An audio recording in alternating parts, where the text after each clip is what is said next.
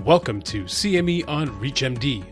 This activity titled, Incorporating Scientific Advances in Myelofibrosis Treatment Plans, a Quality Improvement Initiative, is brought to you by Access Medical Education and is supported by educational grants from GlaxoSmithKline, Insight Corporation, CTI Biopharma Corporation, and Bristol Myers Squibb Company. Before starting this activity, please be sure to review the faculty and commercial support disclosure statements, as well as the learning objectives. Here's your host, Dr. Ruben Mesa. Hello, my name is Ruben Mesa, and I'm the Executive Director of the Atrium Health Wake Forest Baptist Comprehensive Cancer Center, as well as President of Atrium Health Levine Cancer. I'm excited today to share with you this presentation regarding incorporating scientific advances into myelofibrosis treatment plans. These are just my background and titles, disclaimers, and any disclosure of unlabeled use. Here are my conflicts of interest as it relates to the trials I've been involved with or the consulting that I have participated in. As learning objectives, upon completing this activity, our hope is that you'll have a better sense of myelofibrosis, what is the disease burden, and the impact on patients' quality of life. That you'll be able to apply guideline-recommended and evidence-based prognostic and risk stratification approaches in your practice. That you'll be able to evaluate clinical safety, efficacy, tolerability, and durability data for approved and emerging therapeutic agents and combinations, including data pertaining to improving quality of life and reducing symptom burden. Develop personalized care and treatment plans that incorporate disease-specific as well as patient-specific factors. So let's begin delving into the difficulties these patients can face, both in terms of individual symptoms and quality of life. So we're going to focus on treatment planning, symptom burden, what are the tools to be able to measure symptoms, what is that spectrum throughout the disease continuum, how do you track symptoms as part of treatment planning, what are the impact of symptoms on quality of life. So as we think about treating these patients, one, why all this rigmarole regarding symptoms, quality of life, disease burden? Myelofibrosis is a chronic myeloid neoplasm, but it has a latent course. And because of that latent course, we need to be mindful that there's a whole range of factors we have to take in how to treat patients. Indeed, as we try to think about our treatment goals, at the current time, we do not have curative therapy short of stem cell transplantation. And because of that, as we think about medical therapies, we have to think about their benefits and their risks. What are the symptoms a patient faces? What is their molecular phenotype that may impact their prognosis? What is their disease burden and disease phenotype? And then we think about our options, which can include JAK inhibitors, 3 of which are approved and 1 that is on the cusp of approval, as well as what does success, failure, and monitoring look like. Now, as we evaluate patients with myelofibrosis, I like to think about it as a portfolio of difficulties that they may face. And not all patients will face each of these. There clearly can be risk of vascular events. Now, these are more common in P, vera, and ET, but it's important to note that they certainly occur at a higher frequency in patients with MF, certainly than age-matched controls. Elevated blood counts can matter, those with significant leukocytosis or thrombocytosis. And sometimes vascular events have occurred and can be unrecognized. Patients may also carry forward the risk of vascular events from their earlier disease, if they had Budd-Chiari syndrome, pulmonary emboli, etc. They clearly can have cytopenias. These can be more present as the disease progresses. Cytopenias are a much more characteristic feature of myelofibrosis over PV and ET. They clearly can have anemia as predominant over thrombocytopenia, which can be present in about a third of patients. About a quarter can be transfusion dependent. They can have splenomegaly. We think the spleen enlarges for a range of reasons, including the sequestration of circulating myeloid progenitor cells. We do not think that the spleen has effective extramedullary hematopoiesis. So there are cells being made there, but they're really not leaving the spleen. The big spleen can cause symptoms, it can cause pain, it can cause early satiety. It clearly can also cause a hypersplenism and consumption of cells. They clearly can have symptoms, and they are the worst in myelofibrosis. Their origin can be multifactorial, and they are part of our goal of therapy. they clearly can progress to acute leukemia or have other progression. Indeed, for many patients with MPNs, it is progression that can make their disease life-threatening. Is that PV or ET to myelofibrosis? Is that PV or ET to AML? More often, it's MF to AML. It is rare these days that PV or ET goes straight to AML. And all of this, of course, is occurring in the setting of an individual that has a baseline level of health with age, medicines, comorbidities that define that individual. Now, these individuals I mentioned can have frequent symptoms. You'll see here on the left the prevalence of symptoms with MS in the green. This is in 2,000 patients. You see those patients having be most significant. And then you see the severity of symptoms on the right. What you'll see in this graph is that fever is the least common. I'll note that there are several symptoms that really are more associated with disease progression. Fever, weight loss, bone pain in particular. Where there's others that are almost universal, such as fatigue. Those are not uncommon for the patient that I see that's progressed from PV or ET into MF, where it's clear that they have more fever or bone pain or particular weight loss. Weight loss is something in our society that just does not occur without people trying. Sometimes even if they try, they aren't able to lose weight. I know I certainly fall in that category. So if they lose weight without trying, it can be a sign of depression or illness. In an MF, most surely illness. Now, the 10-item score has now been validated in multiple languages. It's easy to assess serial values, easy for patients to fill out. It's been validated in multiple different ways and through the conduct in many different trials. There are, perhaps this is too many details for some of you, but I'll share that although we have revised our scores over time, they are interchangeable and again have these core items. Looking at MF specifically, here you see the decreasing prevalence of these individual symptoms, with fatigue being almost universal. This approach has been used in the majority of our clinical trials for JAK inhibitors and other agents in MPNs. Now, symptoms can impact quality of life. Quality of life and symptoms are not the same construct. So quality of life is a broader issue. It is really the perception of where you stand compared to where you think you should be standing. And things can impact your quality of life. Let's use the classic example. Someone you love dearly has died. Your quality of life is decreased dramatically. That has not impacted your health, but it impacts your quality of life. When we speak of things like symptoms, we're really speaking of health-related quality of life. And health-related quality of life can have other contributors. Financial toxicity from buying medicines, the hassle of medical care. I need to go in to get blood counts once a week. That's a hassle. I need to get transfusions once a week. That's a much more significant hassle. In this analysis done with colleagues using statistical correlative approaches, they're able to show that the two biggest things that impact quality of life in MPN patients are either their symptoms or depression. Indeed, as we've looked at multiple different types of analysis, it's important to note that depression is frequently underdiagnosed, clearly can be impactful for these patients, and needs to be on our radar. So take-home points, MPN symptom burden. First, MPNs can cause a range of disease burden.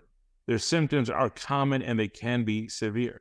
The symptoms, as we'll get to the prognostic scores, can affect prognosis. They clearly can affect treatment plans, the dose of a drug, whether to start a drug, whether to stop a drug. Tracking MPN symptoms is recommended in our current NCCN guidelines. And MPN symptoms can be linked directly to MPN biology. So these symptoms are not just out of the blue. They can be related to elevation in cytokines, elevation in blood counts, decreases in circulation or vascular biology. So multiple different contributors, and indeed, I like to say, are a type of biomarker of the disease that need to be tracked and assessed. Next, molecular markers and prognosis. Here we're going to talk about the role of the JAK-STAT pathway in myelofibrosis, the evolution of prognostic models in myelofibrosis, clinical prognostic models, and how we utilize it, whether the mutation-enhanced prognostic scoring systems, how we risk stratify, and also scoring systems for secondary myelofibrosis and stem cell transplant. Now, I've spent almost 30 years of my career caring for patients with MPNs, 15 years before the JAK inhibitors, 15 plus years after. And with that, we have identified that there are 3 core driver mutations: the JAK2 V617F, calreticulin, and MPL. And with these driver mutations, it's important to note, as you see on the right side of this slide, that all 3 of these mutations are impacting the JAK-STAT pathway. All 3 of them lead to overactivation of the pathway, leading to a dysregulation of gene transcription and proliferation. Therefore, when we speak of JAK inhibitors in later part of the presentation, note that that is inhibiting the JAK-STAT pathway overall. And because of that, in inhibiting JAK2, it inhibits the impact of all 3 of these mutations. Additionally, there are those individuals that are, quote, triple negative. They lack any one of these 3 mutations. For these individuals, we feel that they likely have other mutations that are still leading to overactivation of this JAK-STAT pathway. Now, there are many prognostic models that have been developed for myelofibrosis. Part of the origin of this has been given that there is a very heterogeneous prognosis for these patients. There's a great desire to try to better understand the prognosis so that these individuals may be better served, but also that we may be better able to identify those individuals that might benefit from a stem cell transplant. The most utilized internationally are the IPSS and DIPSS. These utilize a variety of clinical parameters in large data sets that were able to stratify patients by prognosis. The DIPSS added in additional factors, and the DIPSS Plus added in karyotype, transfusion dependence, thrombocythemia. Now, for the trainees in my center, I tell them, boy, it's not critical that you memorize these scores. It's helpful to know, 1, they exist, 2, to have some sense of when to apply them, and 3, there are clues in terms of the biology of the disease. When you look at the negative prognostic factors that tell you, well, why is the prognosis worse? For these individuals, 1, are they moving more toward acute leukemia? So what happens at acute leukemia? You have more cytopenias, you have more blasts, you have more unfavorable karyotype, so all of that's fairly logical. 2, constitutional symptoms. That's important. Again, it's a biological surrogate of the disease. And the cytopenias, the worse they are, the worse the outcome. Again, all of that is fairly logical. Now, the second generation of prognostic scores, I think, were enhanced when we added in additional molecular phenotype data. The absence of CALR type 1, okay, so that's a bit of an awkward way of saying anything other than CALR type 1, which has a good prognosis, or a high molecular risk mutation. What's included in there? ASXL1, EZH2, SRSF2, IDH1 and 2. If you've got more than one of those, that again is more prognostically averse. And with this, you can really stratify patients quite a bit. It particularly is helpful, I think, in helping to identify low-risk patients. There's less of a spread between intermediate and high risk, but helping to separate the low-risk patients is probably most helpful, really, in this whole discussion regarding stem cell transplant. Again, more scores than you can imagine, but each of them a bit more refined. Here in the version 2, they added in karyotype that, again, still has some additional prognostic relevance to helping to further stratify the risk. I think if we're considering stem cell transplant, the more information, the better. And that's where I think these things really excel. These scores have not been particularly helpful in really helping us guide medical therapy, but are helpful regarding transplant. Now, our colleagues at NCCN, and I was the inaugural panel chair for this group, said, okay, we've got lots of prognostic scores. But in terms of clinical relevance, it's probably sufficient to look at lower risk versus higher risk, regardless of your score, put them in each bucket, with lower risk patients, again, being managed in one way, maybe observation, maybe single agent JAK inhibitor, higher risk, greater likelihood of transplantation. Now, the MySec PM, this is for individuals with myelofibrosis that had evolved from ET or PV. Why the need for this score is that in patients with PV and ET, many of them will have higher platelets or hemoglobin than primary MF patients. You can think that they retain some of the overproliferation from earlier disease. Here, again, you can prognosticate them accordingly. Now, the MTSS was a prognostic score specifically for those individuals undergoing transplant. I've told you now more than once that the main value in these scores is for those that are considering transplant. So what you really care about is how well are they going to do with a transplant. This includes some of those other features, the other ones that were relevant. But what they found in patients who actually underwent transplant is that the HLA mismatched donor, that's a factor. The ASXL1 mutation in particular is prognostically averse. A Karnofsky performance status, anything other than a great Karnofsky. So all of these things can really be helpful. I think in many ways, this is critical to be calculated in addition to the other factors when the colleague looking at considering a stem cell transplant is considering that option for patients. So take-home points from MF molecular markers and prognosis. 1, driver mutations in the vast majority of patients with MF, but they're all acting on the JAK-STAT pathway. 2, additional somatic mutations really can be prognostically very helpful. I am recommending for individuals, in the majority of cases, they have NGS testing for their myelofibrosis in particular at diagnosis and potentially repeated at some frequency if they are a stem cell transplant.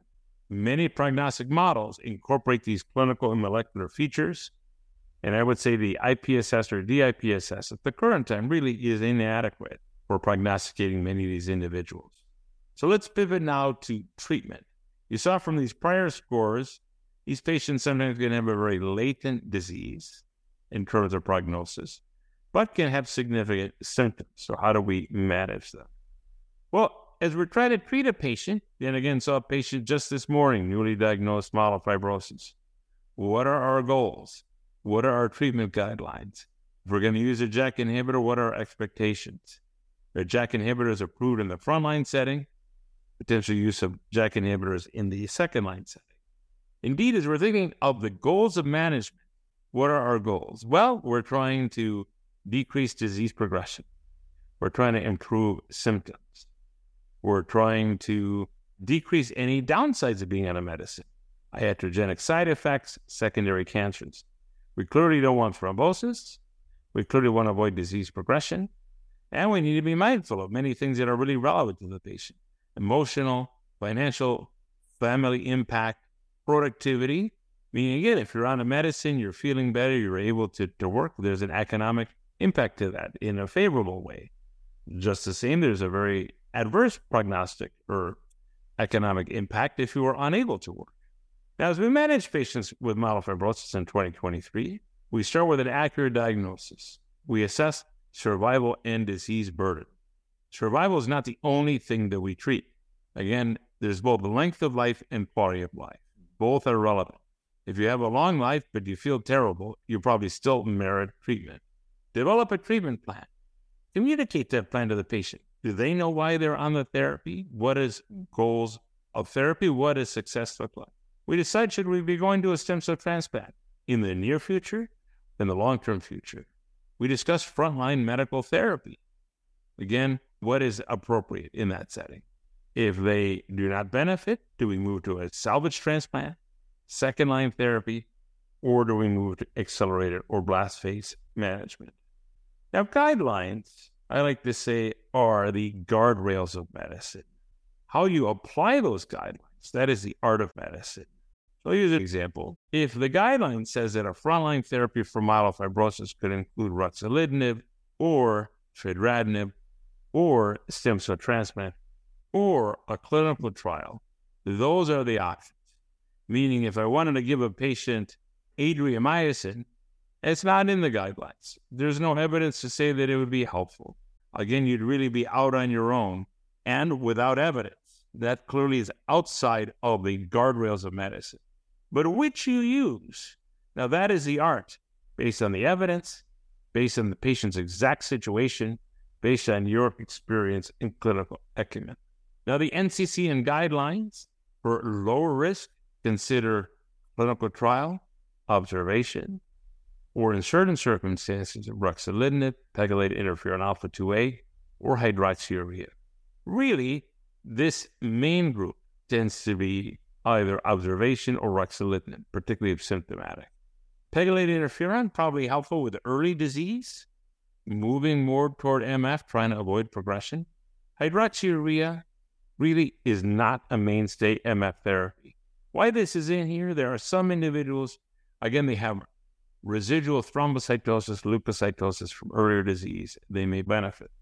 The vast majority of patients fall into this other bucket, higher risk. If they're a transplant candidate, take them to transplant, although they likely would benefit from a JAK inhibitor on the way to a transplant. And someone's going to a transplant, they rarely go immediately. If they're thrombocytopenic, that clearly fits with the FDA approval for pacritinib. If their platelets are greater than 50, again, consider ruxolitinib as a frontline option. Fedratinib is approved in this setting. Clinical trial can be always a consideration. Or if they have no response or loss of response, clearly try fedratinib, that's second line, or pacritinib for individuals with marked thrombocytopenia. Now, for MF-associated anemia, there is their own additional set of guidelines. Rule out other causes of anemia. Treat coexisting causes. Supportive care. If their EPO level is under 500, give them some EPO, or consider a clinical trial. If they're over 500, consider danazol, consider an IMiD. Again, I would put danazol as a consideration then under 500 if you're not going to give them EPO. Now, the JAK inhibitor landscape in 2023, we have many drugs on the right that have been tested, but that for a range of reasons, whether toxicity or the competitiveness of the market, are no longer in development. We have 3 approved drugs, ruxolitinib, fedratinib, and pacritinib. Ruxolitinib approved in frontline in MF and second line in PV, fedratinib in frontline in MF, pacritinib for individuals with low platelets. Momelotinib is seeking approval, and again, may well be approved in the very near future. Ruxolitinib, combinations, a variety of them are in phase 3 clinical trials. Ruxolitinib enjoys this frontline position due to the highly impactful Comfort 1 study. Comfort 1 and Comfort 2 study, now published 11 years ago. Ruxolitinib versus placebo will crossover for splenomegaly with primary endpoints of improvement of spleen and symptoms. Here, individuals had significant benefit, and here showing their waterfall plots, showed superiority in terms of spleen and symptoms compared to placebo. Over time, we've learned several things. One, dose matters. And if there is an opportunity in patients treated in the U.S., there are too many patients who are treated really with a suboptimal dose. So use an adequate dose, which would be 10 milligrams twice a day or more, ideally 15 twice a day or more. We've learned over time that the development of anemia can be a side effect, but is not prognostically detrimental. Baseline anemia is not a contraindication to using ruxolitinib. And you see here that reductions in spleen volume, with or without anemia, can benefit. Likewise, the total symptom score can benefit with or without anemia. We have seen over time that patients can live longer, and this has been validated in multiple different ways. The trial admittedly was not designed with survival as an endpoint. However, real-world evidence and follow-up of these patients show that there is a survival benefit. And someone, again, who treated patients for 15 years before JAK inhibitors, there's no question these patients live longer. Now, there is not a plateau. These agents are not a cure, but they live longer.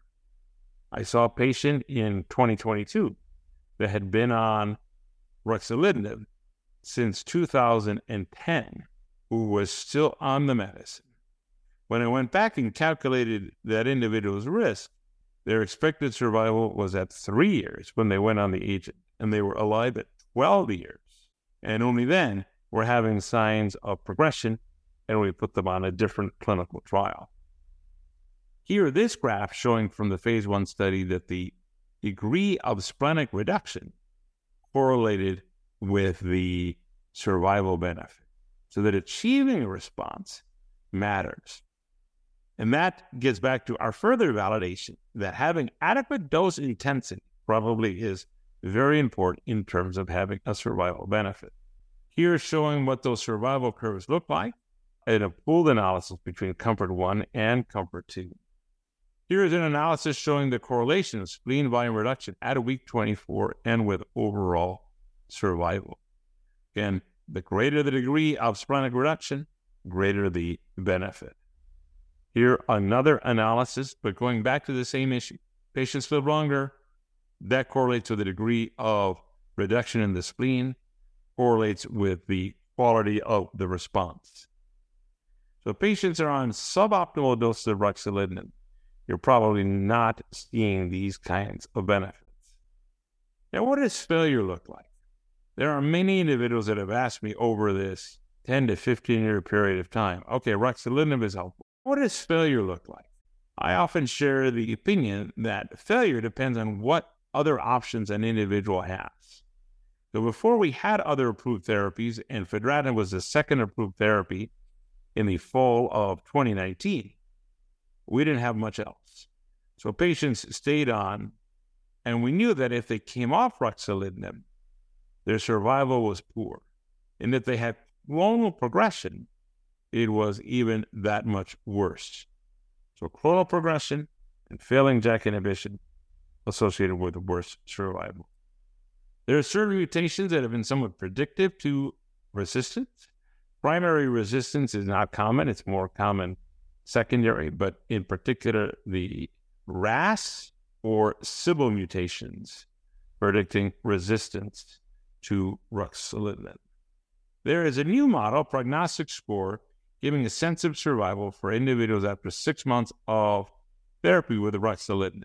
And those that are prognostically adverse, using a lower dose, under 20 twice a day, less than a 30% spleen reduction at 3 or 6 months, red cell transfusions at 3 or 6 months, and red cell transfusions at baseline and at 3 and 6 months.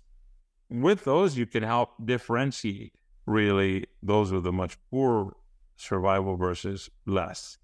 And again, a model that can be helpful as we're contemplating an alternative, moving to a trial, stem cell transplant. Now, what about fedratinib? I mentioned that this was the second agent approved, August of 2019.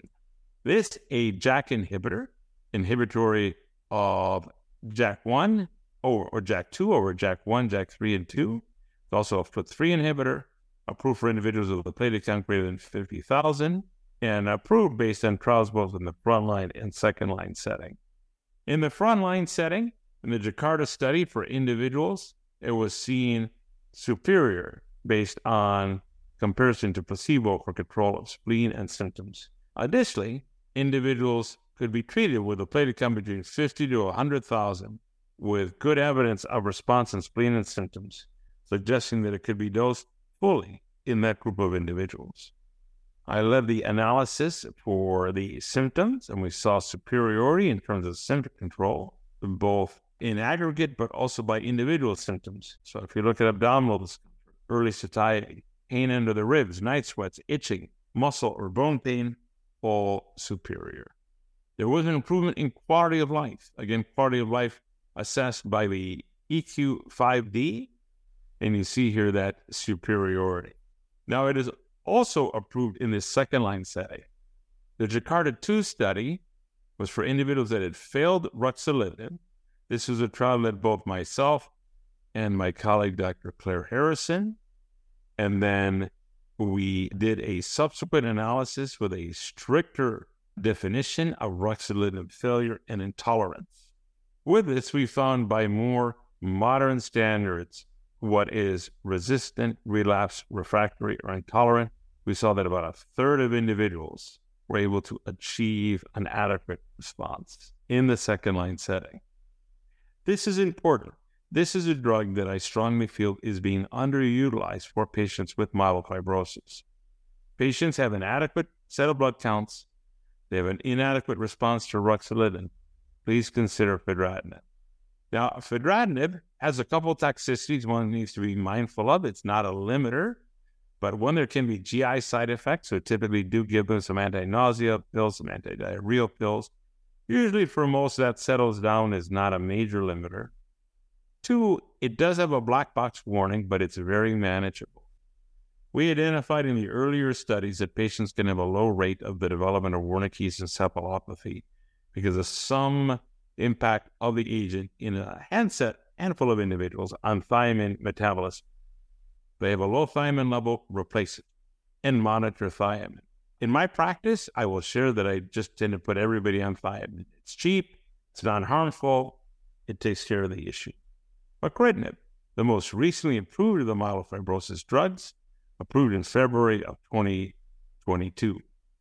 Pacritinib is a JAK2 inhibitor, a FLT3 inhibitor, inhibits IRAK1, and inhibits ACVR1 as well.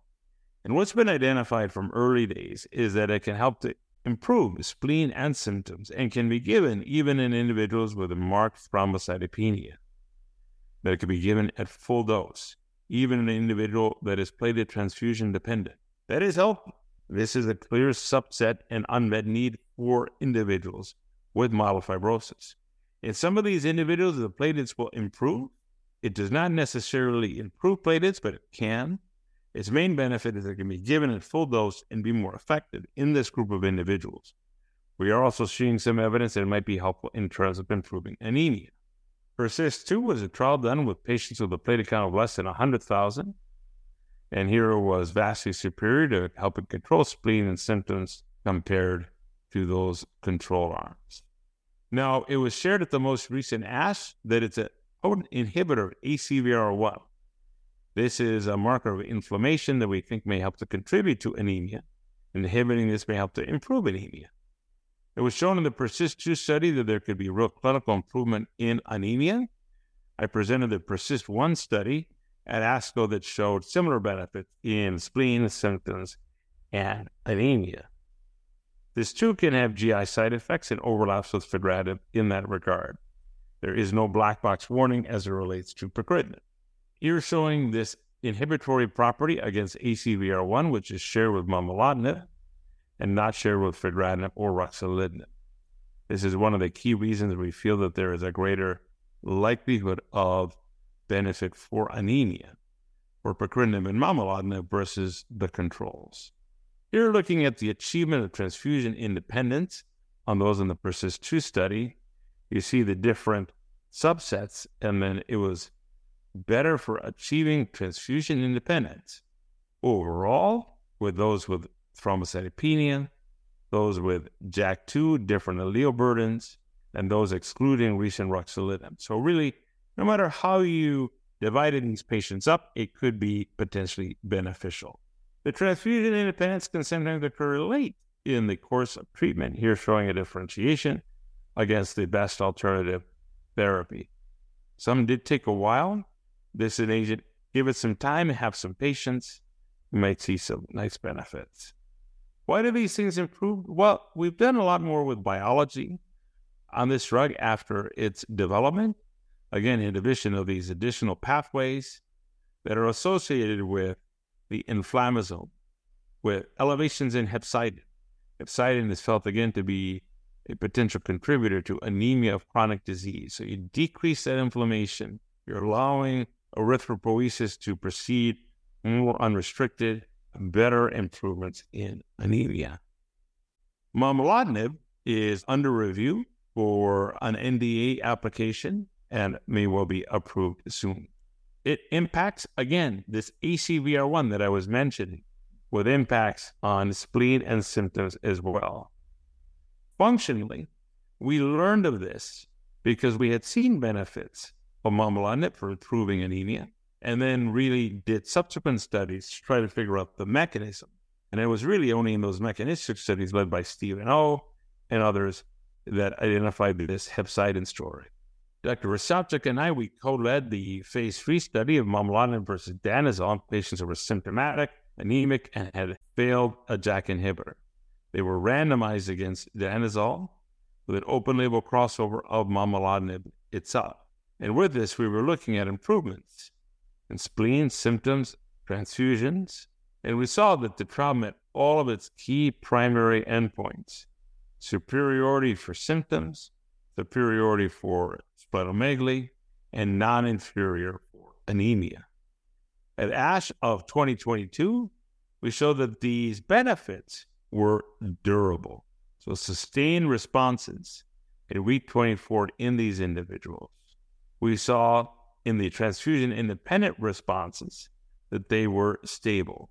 And we looked on the panel on the right, the mean hemoglobin over time in transfusion-independent responders showed continued improvement, as well as individuals that were crossed over from danazol onto momelotinib had further improvements in their anemia.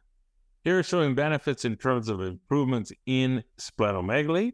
And you see here, as we see with many of these waterfall plots, all the patients had some reduction in splenomegaly.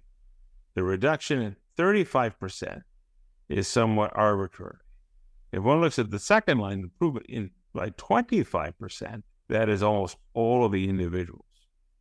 We have long argued that a 35% volume reduction is probably too high a bar in the second line setting. Because really, it's an individual that's already been on a JAK inhibitor. They've already probably had some reduction in splenomegaly. So here you're taking them to the next level. So how do you weave these drugs together? Well, if you look at this graph that I've developed for you, we have the approved drugs and then the drugs where approval is pending. So first, proliferative frontline. Ruxolitinib clearly remains our initial standard, solid counts, normal counts, ruxolitinib. Fedratinib can be used, and certainly if an individual has contraindications to Rux, it's a logical choice. They've had skin cancers. They are susceptible to immunocompromised infections. They have issues with herpes zoster. Again, it's a good drug, certainly can be used in this setting. Pacritinib can, but less likely to be given in this setting. Really, Rux or fedratinib would be in the NCCN guidelines. In the proliferative second-line setting, fedratinib clearly is the choice. You obviously can always consider a clinical trial, but in approved therapies, clearly fedratinib. In cytopenic myelofibrosis, pacritinib is our best choice. Anemia and or thrombocythemia and or anemia. Pacritinib can be given to individuals with a normal platelet count, and it can be active, although probably less preferred than the other agents. But for cytopenias, go with pacritinib. Ruxolitinib or fedratinib, probably would try pacritinib first, but again, you can always circle back to these. Momelotinib, if and when hopefully likely to be approved, clearly would overlap in this setting to some degree. Let's say anemia plus or minus thrombocythemia. Momelotinib, again, has been tested for individuals with anyone with a platelet count of greater than 25,000. In accelerated or blast phase, none are great, all have some benefit. Approaches in this group probably have JAK inhibitors in combination, but meaningful impact on the disease likely requires movement toward a stem cell transplant. Now, what about agents in development? There are many. And this is just a graphic just to show you the spectrum of additional mechanisms of action that are being targeted in addition to using ruxolitinib as a base. Now, people ask the logical question, well, Ruben, what about if instead we use pacritinib or momelotinib or fedratinib? All of that is a valid piece that indeed any number of these other drugs may potentially be useful in combination, but however, it is best that they at least have some data to be sure that there's no drug-drug interactions or to get some sense of whether those results are really applicable. Now, in terms of the class, we have really the cell cycle checkpoint agents, imetelstat being the furthest along. That is in its own phase 3 trial, although as a single agent. We have the anti-fibrosing agent from Roche, PRM151. We have the SL401, the CD123 toxin. That's undergoing testing. Signaling tyrosine kinase inhibitors, several of these under testing. The JAK inhibitors we've already discussed. We have furthest along the agents impacting MDM2. So you have a drug from Kartos, neftamalin, that there was a couple favorable abstracts at EHA 2023, may impact survival in other areas. There's idasanutlin, and there's navitoclax impacting BCL-XL. Again, all interesting. There are the immunomodulatory drugs, interferons. Interferons have long been used in low-risk MF or early MF. There are the studies from ASH in 2022 looking at pegylated interferon along with ruxolitinib to try to improve spleen and symptoms. You have ROPEG, that there was a study at EHA 2023 looking at an early MF.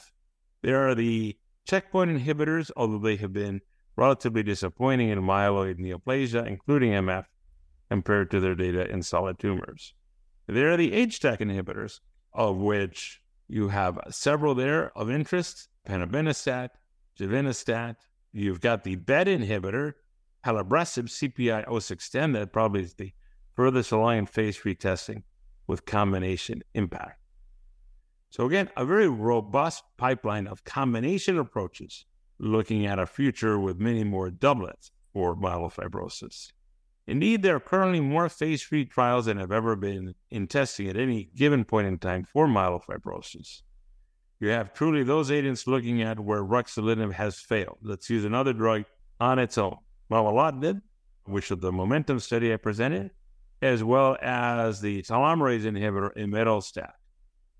That drug, interestingly, has seen a survival benefit, but with less correlation to improvements in spleen and symptoms that can be used in and of itself, perhaps a different mechanism of action. You have the suboptimal responses to JAK inhibitors. Well, we add on another agent, luspatercept, navitoclax, parsaclisib, and neftamalin.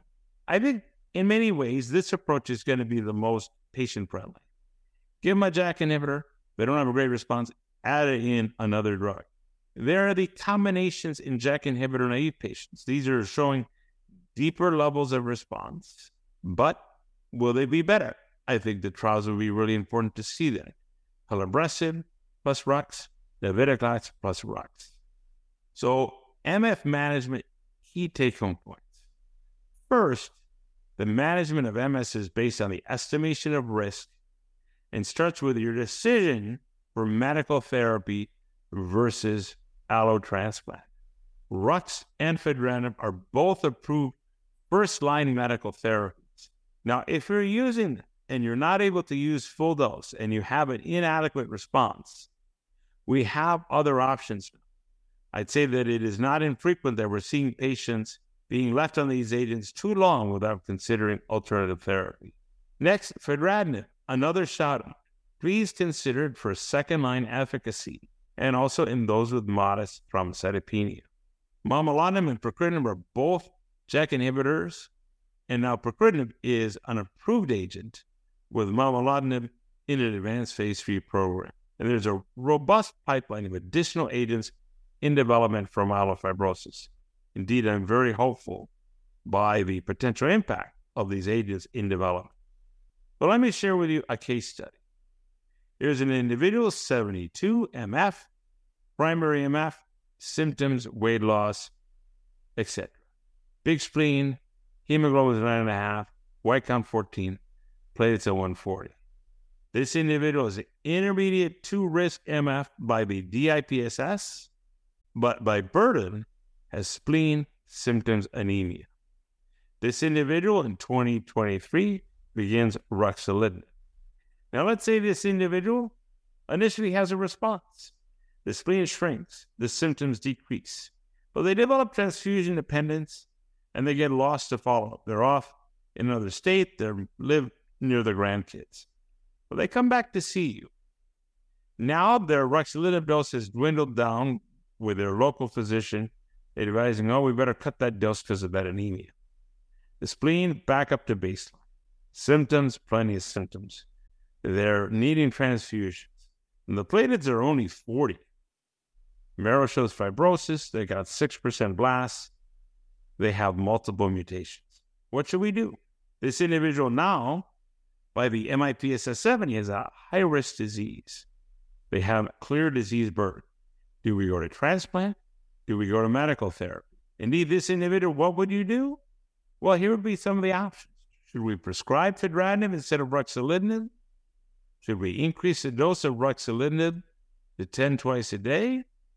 Should we add venetoclax and azacitidine? Should we prescribe pacritinib instead of ruxolitinib? Or unsure? I'll give you the answer. I think pacritinib would be the most preferred of these options. Platelets are under 50,000. They have spleen and symptoms. Venetoclax and azacitidine, pretty strong stuff.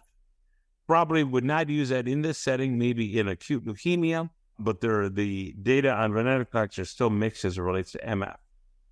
Increasing the dose further, ruxolitinib, unlikely to be tolerated, unlikely to get incremental benefit. And fedratinib, in this setting, would be contraindicated due to the platelets of under 50,000. Now what, using this same example, let's say we kept everything the same, but the platelets were higher at 95,000. How does that impact our choices? Again, there's still high risk. What do we do? So here are our options. Prescribe fedratinib in combination with ruxolitinib, add venetoclax and azacitidine, prescribe azacitidine, or switch to momelotinib. So here, the preferred option clearly is momelotinib. It helped improve anemia. We don't have a label yet, but would fit with this individual. Platelet count well above the 25,000 tested, improve anemia, improve spleen, improve symptoms. Key takeaways. First, an accurate diagnosis, prognosis, and symptom burden assessment is needed to develop treatment plans for myelofibrosis. Second, molecular diagnostic panels are very helpful in assessing MF diagnosis and prognosis. JAK inhibition, either Rux or fedratinib, are appropriate frontline therapies for MF. Fedratinib is approved and available as second line for ruxolitinib failures for those with minimal anemia and or thrombocythemia. Pacritinib now approved for MF patients with thrombocythemia for MF at either the front line or second line, and momelotinib is beneficial in the front and second line for MF patients with anemia, and hopefully will be available soon. Thank you very much. This activity was brought to you by Access Medical Education and is supported by educational grants from GlaxoSmithKline, Insight Corporation, CTI Biopharma Corporation, and Bristol Myers Squibb Company. To receive your free CME credit, be sure to complete the post-test and evaluation at reachmd.com/CME. This is CME on ReachMD. Be part of the knowledge.